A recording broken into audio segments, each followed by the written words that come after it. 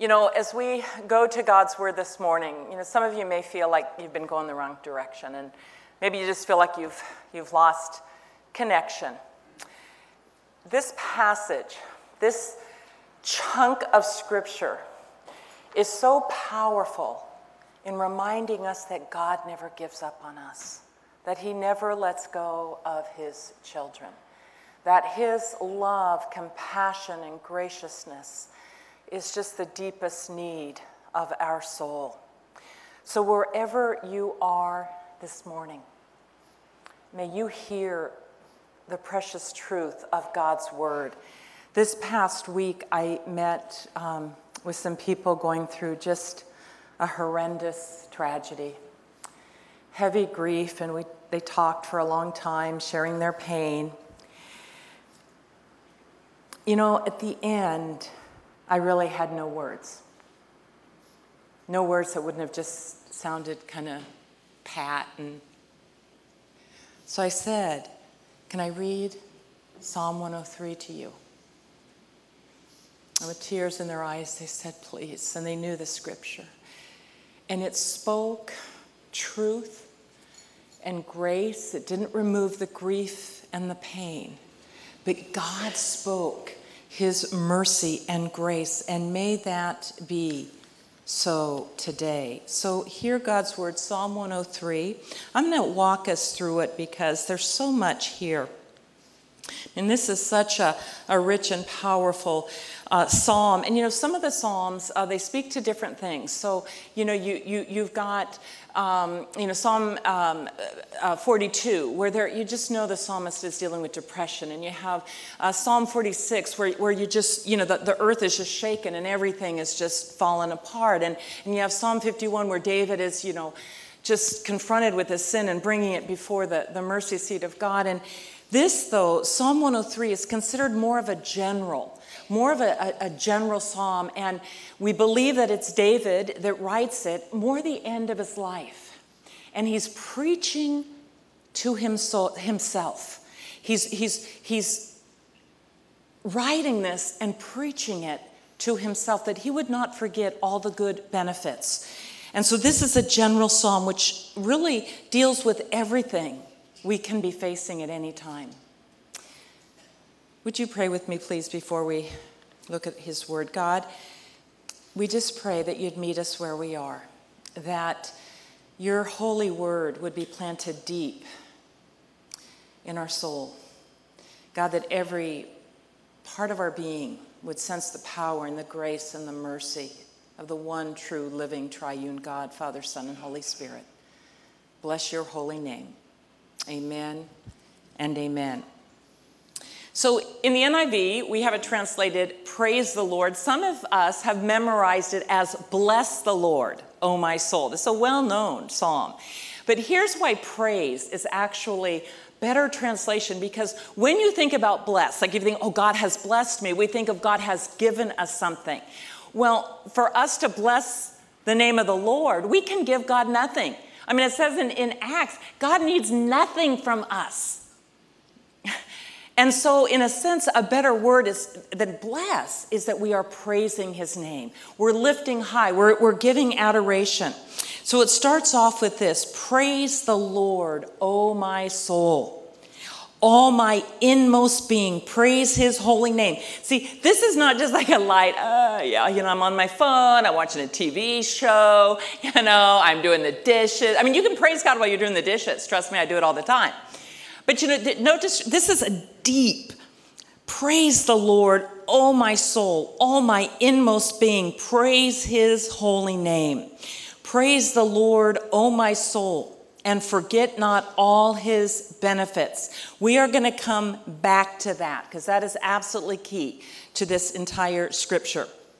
And then it's talking about the benefits of the Lord, who forgives all your sins. One sin?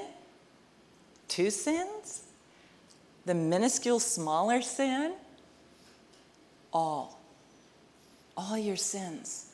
A well-known atheist, when she was dying, said, I envy you Christians because you have somebody to forgive you. I have nothing. This is where David is preaching to himself. He forgives all our sins. Now, consider for a moment what that would have meant for David. David on the rooftop lusting after another man's wife, having an affair with her, adultery,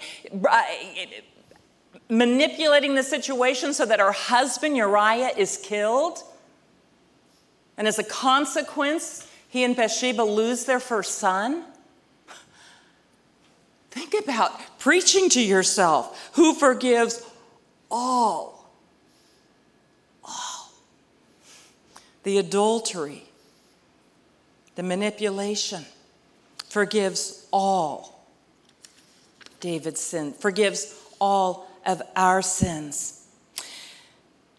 P.P. Bliss put into music the writings of his close friend Horatio Spafford, who said this: "My sin, oh the bliss of this glorious thought, my sin not in part but in whole, is nailed to the cross, and I bear it no more. Praise the Lord, O my soul." We've been pardoned by the sacrificial blood of the Lord Jesus Christ. Amen? Amen? Amen? Who forgives or who heals all your diseases. We believe as followers of Jesus Christ that our God is a healing God. Jehovah Rapha is one of the ways he revealed himself. The Lord Jehovah who heals. Any healing is basically from the hand of God. But I know so many read this and it's like, but I have been praying for years, or I prayed for somebody I loved and they were never physically healed. And this healing speaks to physical, spiritual, emotional. And the most important is spiritual. Because some people will never be healed on this side of eternity. And it doesn't mean that God hasn't heard. It doesn't mean that God doesn't love and is not acting. But in his sovereign, divine hand, he has chosen a different way. But we see in Revelation 21 a picture of heaven where it says, this is the Alpha and the Omega, the beginning and the end speaking. He says, there will be a place for the follower of Jesus Christ of perfect healing. There will be no more pain, no more sorrow, no more tears, no more struggle.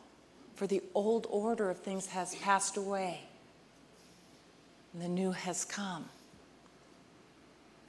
We continue to pray. I talked recently to somebody, they've been praying 21 years. 21 years, every single day. And on this side of eternity, as of now, the physical healing has not happened. But how their heart soars in the presence of God as they trust him and his goodness. Amen?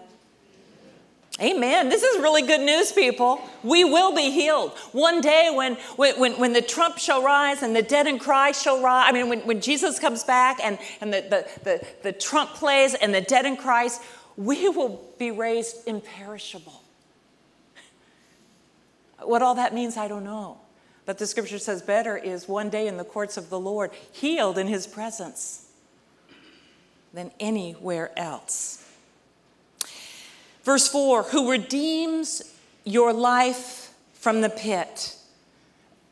The pit here, you know, there's one of three ways we can get into the pit. We're pushed in, we fall in, or we jump in. Now this pit most likely is really talking about the grave, which is the darkest pit of all. But what does it say? He redeems. He redeems. He redeems us from slavery and darkness and oppression. I don't know, this is old school, but if anybody ever had green stamps or blue chip stamps, do you remember that? You buy gas and they would actually, because they wanted you to come and, you know, you'd get these stamps and you fill up your book and then you could go and redeem them for something. See, it's talking about that because of what Jesus has done for us, we are redeemed from the final pit of death. For by Jesus' holiness and power, He raised himself from the dead and overcame sin, Satan, and what Scripture calls the last enemy, death. He redeems our life from the pit and crowns you with love and compassion. You know, a crown. We are children of the King. This talks about our position. Who are you? You think you're a nobody? You're not as good as a lot of people probably, and neither am I, compared to what people think in this world. But see, my God, the creator of the heavens and the earth, he crowns us. We are children of the King. Our position is as a child of the King. There's this meme that I've seen, and maybe you've seen it too. It goes around if you're having a bad day or something, and there's somebody, you know, a little girl standing there and her crown is tilted, and it says something like, you know, put your crown back on and remember to whom you belong. We are children of the King. And this says he crowns us with love and compassion. You know, it's just not a gold crown with a lot of jewels. I mean, in all honesty with that, you would end up getting a really bad headache. But he crowns us. And the crown is never ending. Like a wedding ring, that idea that it's a never ending love and compassion. Verse 5, who satisfies your desires with good things, so that your youth is renewed like the eagles. He satisfies our desires. You know, we spend so much time longing for things that are so temporary at best. Somebody's just telling me that they are so mad at themselves because they spend so much money on Amazon because it's just so easy. And then they go on and then it shows them, hey, you bought this and you probably also would like this, this, and this. Thinking that if we have this, or if people think a certain way about us, or if we're in a certain relationship, you know, then we'll be satisfied. But true satisfaction that can never be taken away is that which comes from the living God. Psalm 63, because your steadfast love is better than life, my lips will praise you. So I will bless you as long as I live. In our confession, when we were reading, it said, satisfy the real thirst of our soul. The real thirst. You know, the woman at the well, drink of this water, you will never thirst again. He satisfies your desires with good things so that your youth is renewed like the eagles. And you think, wow, have we found the fountain of youth? I mean, I don't need Botox or surgery. I mean, right here it says, my youth is going to be renewed. Woo-hoo-hoo. I don't think that's what it's talking about. You know, Isaiah 40, you know, that's just those that trust in the Lord will renew their strength. You know, just will rise up like eagles, the strength of the eagle's wings. It's not talking about doing away with our wrinkles. Personally, I feel like I've earned these wrinkles. I'm happy. But it's talking about the strength that God gives us, renewing us no matter what we are going through. The Lord works righteousness and justice for all the oppressed. Oh my goodness, the news. You look around the world and the oppression. This is saying ultimately that God's justice, his righteousness works for the oppressed. Oppression does not have the final say. Evil never has the final say. Amen? Amen. He made known his ways to Moses, his deeds to the people of Israel. And we'll go back to this because this whole idea of forget not. Well, the Israelites forgot, and yet God in his mercy showed his deeds to them. The Lord is compassionate and gracious, slow to anger, abounding in love. You know what's funny? People say this. Maybe you've heard it. Maybe you've said it. Wow, the God of the Old Testament, he seems like he's so always angry and mad. But the God of the New Testament is really loving and kind. Well, they're the same God. Triune God. God never changes. He's the same yesterday, today, and forever. This is God. God is compassionate and gracious, slow to anger, and abounding in love. He will not always accuse, nor will he harbor his anger forever. Again, picture being David. Heavy with his sin. God does not always accuse, nor will he harbor his anger forever. He does not treat us as our sins deserve or repay us according to our iniquities. You know, the thing is, God is just. And so sins have to be paid for. But the reason we can take hope in this passage is because Jesus Christ paid the price. Justice was paid for by the righteous blood of Jesus Christ. For as high as the heavens are above the earth, and that just, you cannot measure it. That's the point of this. And listen to this precious promise. So great is his love for those who fear him. You think you're not worthy? You think you're unlovable? You think, you're not the most popular person. Everybody else has more friends, better friends. What does this say? For as high as the heavens are above the earth, so great is God's love for those who fear him. And by the way, it is tied. There's a cause and effect here. For those who fear him, we see this. Tied to the promise is a command that we fear the Lord, that we are in holy awe of him. As far as the east is from the west, so far has he removed our transgressions from us. Again, any of us who have confessed our sins and then we find in the middle of the night that we start to say, oh, there's no way. Oh, my goodness, I cannot believe. If anybody knew. But see, what does God say? East and west never touch. You can go east, you never touch the west. So it's using this analogy here. As a father has compassion on his children, so the Lord has compassion on those who fear him. For he knows how we are formed. He remembers that we are dust. As for man, his days are like grass. He flourishes like a flower of the field. The wind blows over it, and it is gone, and its place remembers it no more. See, this is talking about the fact that, I don't know if you do an Ash Wednesday service here, but, when we take the ashes, and it's from Genesis 3, from the ashes you've come, from the dust you've come, and to the dust you shall return. Blessed be the name of the Lord. This is at once a humbling reality. The greatest, what we would call the greatest in this world, or the richest, or the most powerful, everybody came from the dust and shall return to the dust. Everybody. They say if you're nervous and meeting somebody, just picture them doing something really stupid or in their underwear or something, and then you'll feel, well, here all you have to remember is, that person that I'm really nervous about, dust. They're from the dust. They're going to the dust, just like me, no different. One little boy heard this in Sunday school.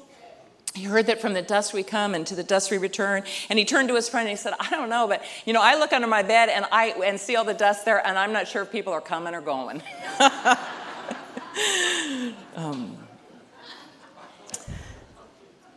But I love that picture, and it reminds us, the humility. But from everlasting to everlasting, the Lord's love. Everlasting, that means it does not end. It does not end. Does God stop loving you? Is there something you can do? Is there something you've done? But from everlasting to everlasting, the Lord's love is with those who fear him, and his righteousness with their children's children. We have 2 new grandbabies. Madison Grace and Natalie Joy. And when my children were little, I would stand outside their room every night, and I would pray, literally every night from when they were in the crib, and that God would protect them emotionally, physically, and above all, spiritually. And now I pray that over my children's children, these 2 babies. And this is no promise that every child is going to come and fear the Lord, but we can pray it. We pray this righteousness over them. And we never give up. With those who keep his covenant and remember to obey his precepts. Boy, do I pray that. Pray that for your children and your children's children. And if you have great-grandchildren, it'll be your children's children's children. The Lord has established his throne in heaven, and his kingdom rules over all. Praise the Lord, you his angels, you mighty ones who do his bidding, who obey his word. Praise the Lord, all his heavenly hosts, you whose servants who do his will. Praise the Lord, all his works everywhere in his dominion. Praise the Lord, O my soul. This is the great and precious truth, that God deserves praise. And the scripture says that if we do not praise him, even the rocks will cry out. To praise his holy name, because he is worthy. He is worthy. And David here is talking about the heavenly host, the angel, the mighty, Gabriel and the archangel Michael. They praise the name of God. Okay, so here I want to give you some practical, because it all boils down to this. It's Psalm 105 right now. It all boils down to getting to the right scripture. It says, praise the Lord, O my soul, all my inmost being, praise his holy name, praise the Lord, O my soul, and forget not all his benefits. That's not a new thought. The way we praise God's holy name is to not forget his benefits, but to remember. And as we remember, we praise him. Now, when it says forget not, it's not saying forgetting an intellectual fact. But let me give you an example. The other day, I was doing a load of laundry. And I was putting these pants in, 3 pairs of pants that I wear when I walk in the morning. I walk with a friend. And I was about to put soap in and close it and be on my way. I'm thinking about a whole bunch of different stuff. And all of a sudden, I thought, you know what? I better check the pockets. And what do you think I found? Kleenex, Kleenex, Kleenex. Anybody forget and wash your clothes and dry your clothes with Kleenex in the pocket? I mean, it's a mess, right? So have you ever really forgotten that fact? I've never really forgotten that fact, but here's the thing. When I'm doing the wash, my mind is everywhere here and there. And I forget that mess that happens. See, that's when he says, forget not my benefits. It's not as though we intellectually have forgotten it, but we're so busy and distracted about so many things that we forget to take this not just in a factual mode that we could write on a paper, but into the deepest parts of our soul. And I'll tell you, people, the devil is in the distractions. I mean, when I grew up, we had one television in the living room, which I can't believe this. We had to get up, walk over, and change the channel. I mean, talk about a rough upbringing.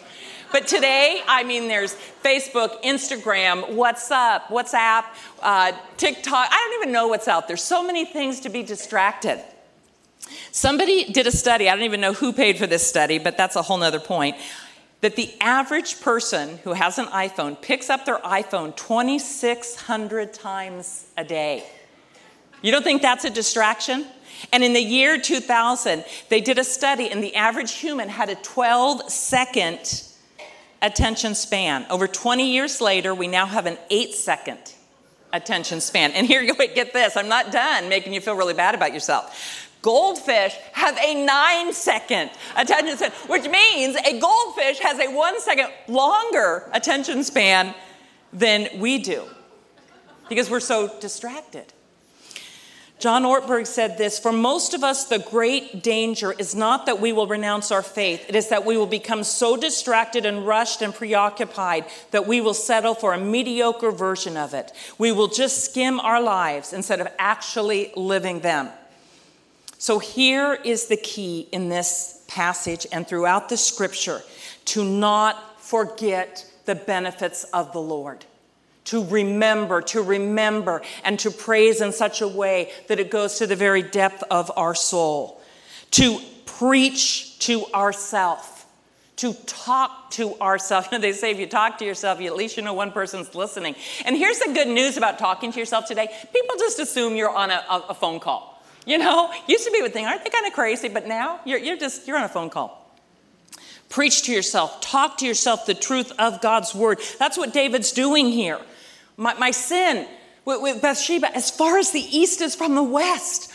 You wake up in the middle of the night, oh my goodness, God, I'm so sorry. We remember and we stand and we preach to ourselves, thank you, God. We meditate on his benefits. We marinate in them. We pray the truth of God's word.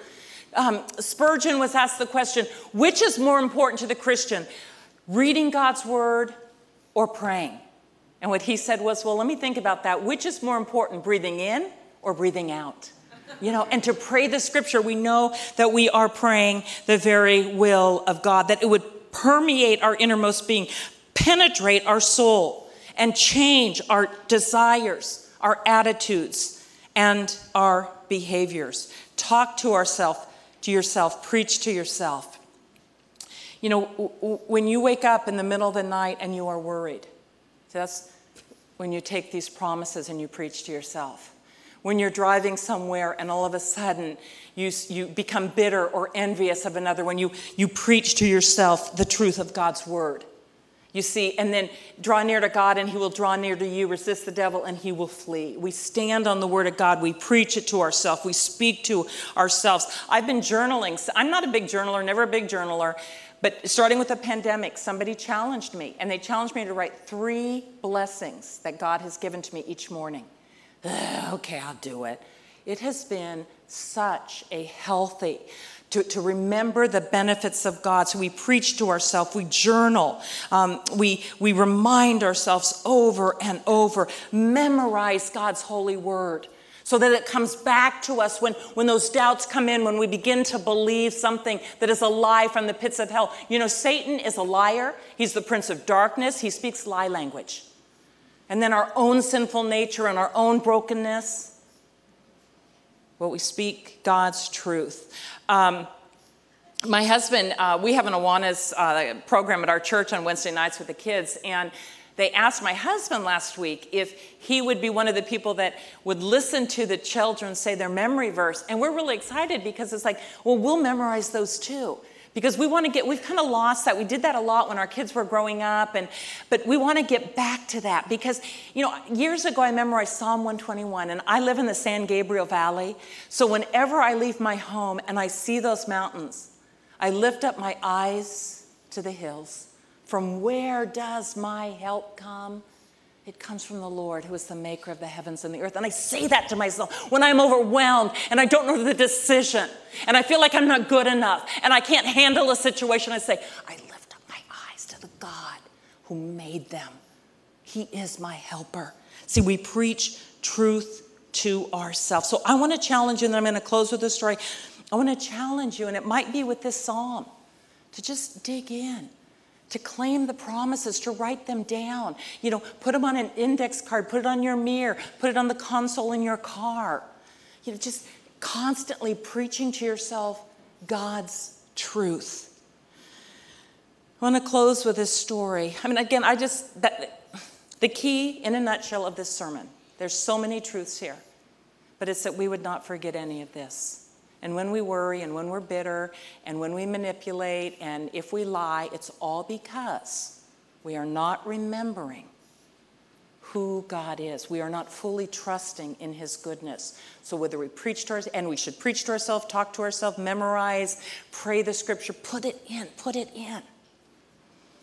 So Tom Schmidt tells of his experience, and he wrote it in a book called Trying to Be Good, a book on doing for thinking people. He tells about a time in his life when he was in school. And he decided to do some volunteer work. And so he went to this state-run convalescent home to volunteer. And he said it was not at all a pleasant place. And he said on the particular day he was walking in, he was walking down a hallway that, you know, and he saw this woman in a wheelchair. Her face was, he said, was an absolute horror. She was strapped up in the wheelchair because she couldn't walk. Her muscles had all atrophied. She had her eyes were kind of milky white, so he knew that she was blind. She had a big hearing aid on, knew that, you know, she was deaf. She had a cancerous growth on one side of her face. I mean, it was very, very sad. And he learned later that she was 89 years and that she had been bedridden, blind, nearly deaf, and alone in this convalescent home for 25 years. Her name was Mabel. And Tom and Mabel over the weeks became friends. And he said he's not sure at what point it went from him trying to bless Mabel by sitting there to Mabel blessing him, to the point where he would bring a notepad to write things down that Mabel shared. He said during one hectic week of final exams, he was frustrated and overwhelmed and kind of angry because his mind was just everywhere, pulled in distractions everywhere. And he said the question occurred to him, what does Mabel have to think about? I mean, hour after hour, day after day, week after week, not even able to know if it's day or night. What does Mabel think about?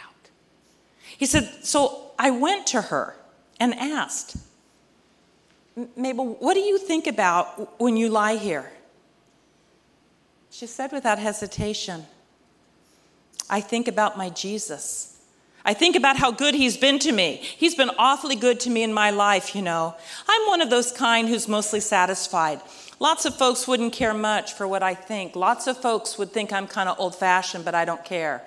I'd rather have Jesus. He's all the world to me.